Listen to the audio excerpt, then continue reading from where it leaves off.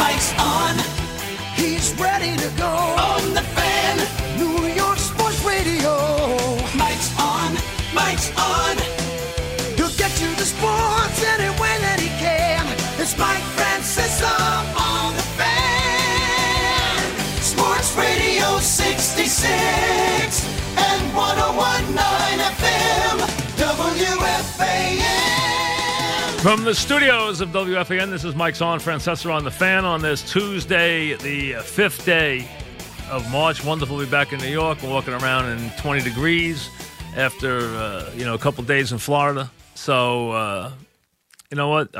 Thanks to the Mets yesterday. They were very nice we had a good day there. They were very nice about everything.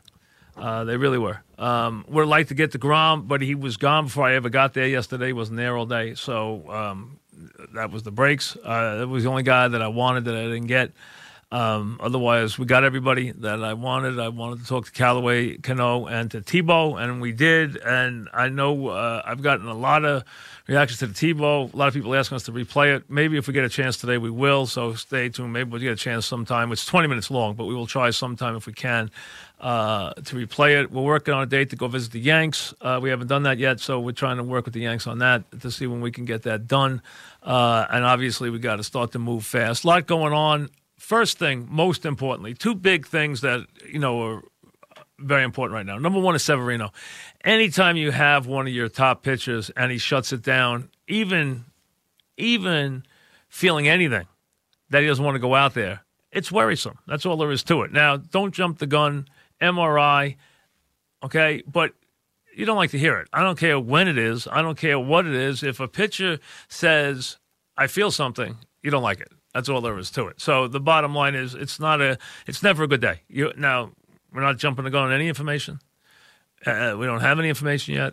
But that is something that at least bears some paying attention to because, you don't want to have something happen to Severino. That's number one. Number two is the Collins thing. Now, the Collins thing does not surprise me. I think your bigger issue with the Giants is that you could say, why didn't you trade him last year if you knew you were going to do this? Or did the light just go on and you decided? Or was the conversation such that you felt he was going to be so unhappy if you franchised him? Which I didn't even want to allot the franchise money. No less a lot more than that. The rumor or what you've heard from the Giants is that he would have been unhappy if they franchised him. They were worried about him, how he was going to react to that. I wouldn't even have given him, and that would have been, I believe it today, at the exact calculation, about $11.15 million for him to be franchised. I wouldn't even want to give him that.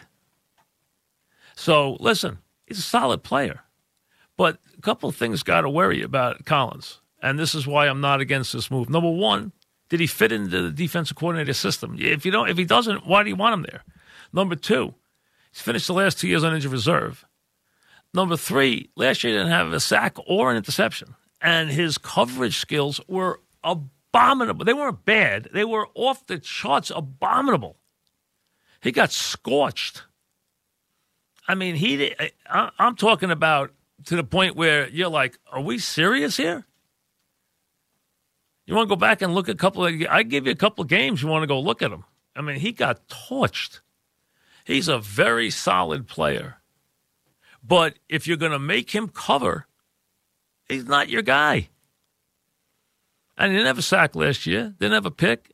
And listen, he's always going to make run stops. He's a solid player. And around the line of scrimmage, he's a very solid player. I would have had a contract for him at a reasonable number. He wants to get up in the area what he's talking about and not even being happy at $11 million. Sorry, we're in a different place and time. And the Giants, and I know everybody's waiting with bated breath for the Eli situation.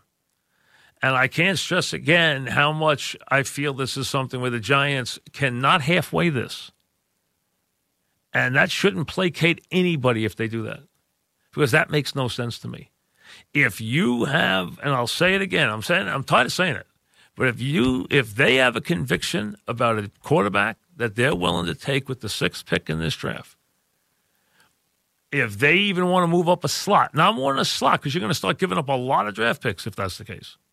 And the Giants, that's not their way. If you're committed and you think the next quarterback of the future is there to be taken, then I think the smart move is release Eli, utilize that money, and move on. If not, if you're bringing Eli back, and this is for Mara, this is for Gettleman, this is for the head coach, this is for everybody. If you're bringing him back, the statement you're making to me is that you think you can win with him next year. If you don't, why would you possibly bring him back here at this stage of his career? So you're telling me you can take a run at the playoffs next year with him. Well, that means every dollar has to be used in the proper way. Just like I'm telling you to be pound-wise and penny-wise with the Collins money, I'm telling you have to be with the quarterback situation and with asset allocation, and which means the sixth pick has to be utilized with a player that can step in and play immediately and give them big help because they have so many holes to fill. And if they can't do that, if they don't want to do that, to take a player who's not going to play because you're going to bring him in another quarterback, well, that's just, to me, doesn't make any sense. Then don't bring Eli back. And now we'll wait to see what they do.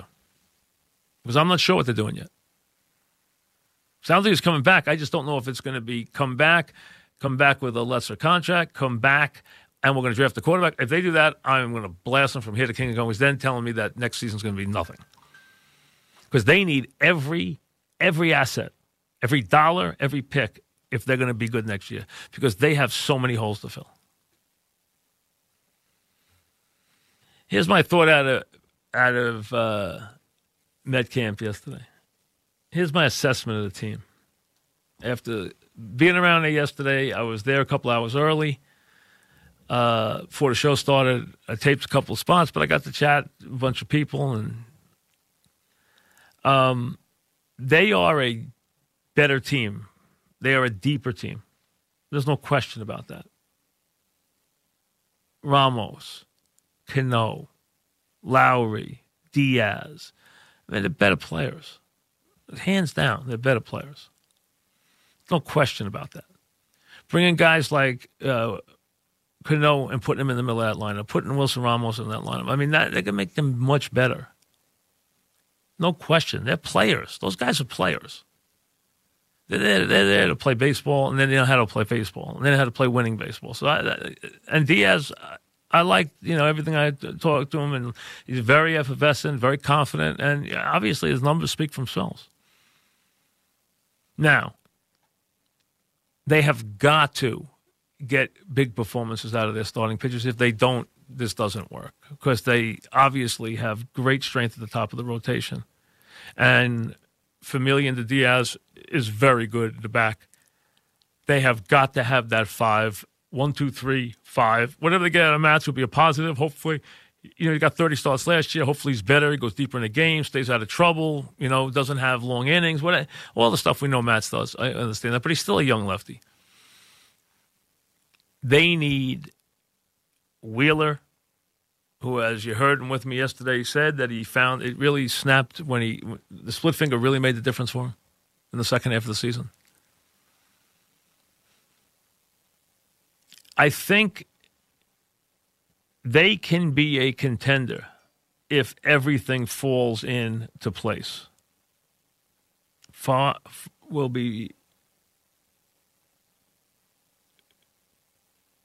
Everything falls into place. They have holes. They are very light on right-handed power. So Alonso, and Dominic Smith's been the star of the camp. I talked to him yesterday. If you heard that, I mean, he has really turned it around. He's very thin. He's in good shape. He obviously overcame some issues. He's been very good. I think both first basemen will be on the team. I know Alonso's in their plans. The only question is, are they going to sit him down for 2 weeks, for the service time? I hope they don't do that because the fans are going to be very upset if they do that. I don't think they will. I think they'll give you that one. If they don't, they're really making a mistake. Don't worry about the service time right now. Bring them up here, start the season with them. And even if you're starting with a platoon with Smith and Alonso, that's fine. Or even, Smith plays sometimes against, once in a while against righties, and the other guy plays 80% of the time. Whatever it might be, the two of them could be the first baseman. We know that. Looks like both of them are going to be there. We don't know how Flower is going to start the season or how healthy he's going to be. We don't know about Frazier at all. Rosario is fine. I don't think he got hurt yesterday. I think he's okay. From everything they told me, he went for x-rays, but he's okay. And Cano, he told me on the air and off the air, he says, I'm playing a lot of games. He says, I came here to play every day. I expect to play every day. I'm not playing any other positions. I'm not playing first base. I'm not doing anything else. I'm playing second base, and I'm playing every day. And that's my job, and that's what I'm doing. And Ramos told me he wants to play a lot. He said, I came here, I'm healthy, my knee's better, I want to play a lot, and if those two guys could be a very big block in the middle in terms of good, experienced, winning players. Obviously, they need Conforto, and they need Nimmo, and guys like that to have good years. We know that. They don't have a lot of depth. I mean, they have depth. I mean, they don't have a lot of frontline talent. Their frontline talent's got to play well. The guys on this team, you can check it off. DeGrom, Syndergaard, Wheeler, Familia, Diaz, Cano, Conforto, Ramos. Those guys, that block has to be good. If it's not good, then they're going nowhere. Those guys are your block. That's your foundation, and you build off that. Then you sprinkle in your depth, and you sprinkle in your other guys, and you sprinkle in everything else. But that's your foundation. That's your block. And that's what you're building off. And that's not bad. It's better. It's better. Now, I'm worried about the defense a little bit. No one's really talked about that, but that doesn't look that great. We'll have to wait and see how that looks. Not great. Made a lot of errors this spring. Now, some of them by guys who aren't probably going to be there with the team, but still. But I'd say they have a chance. I don't agree that they're the best team in the division. They keep singing that song. I think that's a song they are getting from Brody, and that's the marching order, but I don't believe that. I don't think that's true, but I think they do have a chance if everything works out right. So we got a lot going on. We have the Mets. I know all the other Met announcements. Listen, I'm happy Johnny Franco is going to be involved. Good for Johnny. He's always wanted to do that. Allied is going to do it. That's fine. The young lady from ESPN, that's fine. Who cares? They can bring in 100 of them. Who cares how many consultants they have? Why do you care? It's like worrying about how many board of directors a corporation has. What are you worried about? Who cares about that? You want to see the product on the field. As someone who's following a team or a fan of the team, you just want to see how they do on the field. You're not worried about who's consulting with them. Consulting means anything. That could mean once in a while to every day to everything in between. So don't get hung up on that stuff. I mean, really. Spend a lot of time on that isn't even worth talking about. Worry about the team on the field. So Severino, issue. We'll keep you updated on that. Collins, obviously, we know there's going to be a lot of talk about that. Got other stuff to get to. St. John's I want to get to. Want to get to some stuff on LeBron James. I got all that. Koepka almost came through at 11-1 the other day. I didn't even mention it yesterday, but I don't know if you saw it. But he battled and then got into where he was sitting at 8 under ready for the playoff. Then Ricky made great birdies on 17 and 18, Ricky Fowler, an incredible birdie putt on 17 to get to 8 under. So now he's in there. So they got 3 guys in there, including Fowler and Koepka, and now you got the 164th ranked player on the course, and he's playing the 18th, and he's in the trap, which means he's got to lay up, and then he's got to hit a wedge, and then he's got to make a putt. And you know what he did? He laid up. He hit a wedge. 15 feet away, he made a putt. He's no longer the 4th ranked player in the world. Now he's got a whole bunch of exemptions and a new life because he drained the putt. No playoff. Koepka doesn't win, but it was a good ride. He finished second. Back after this.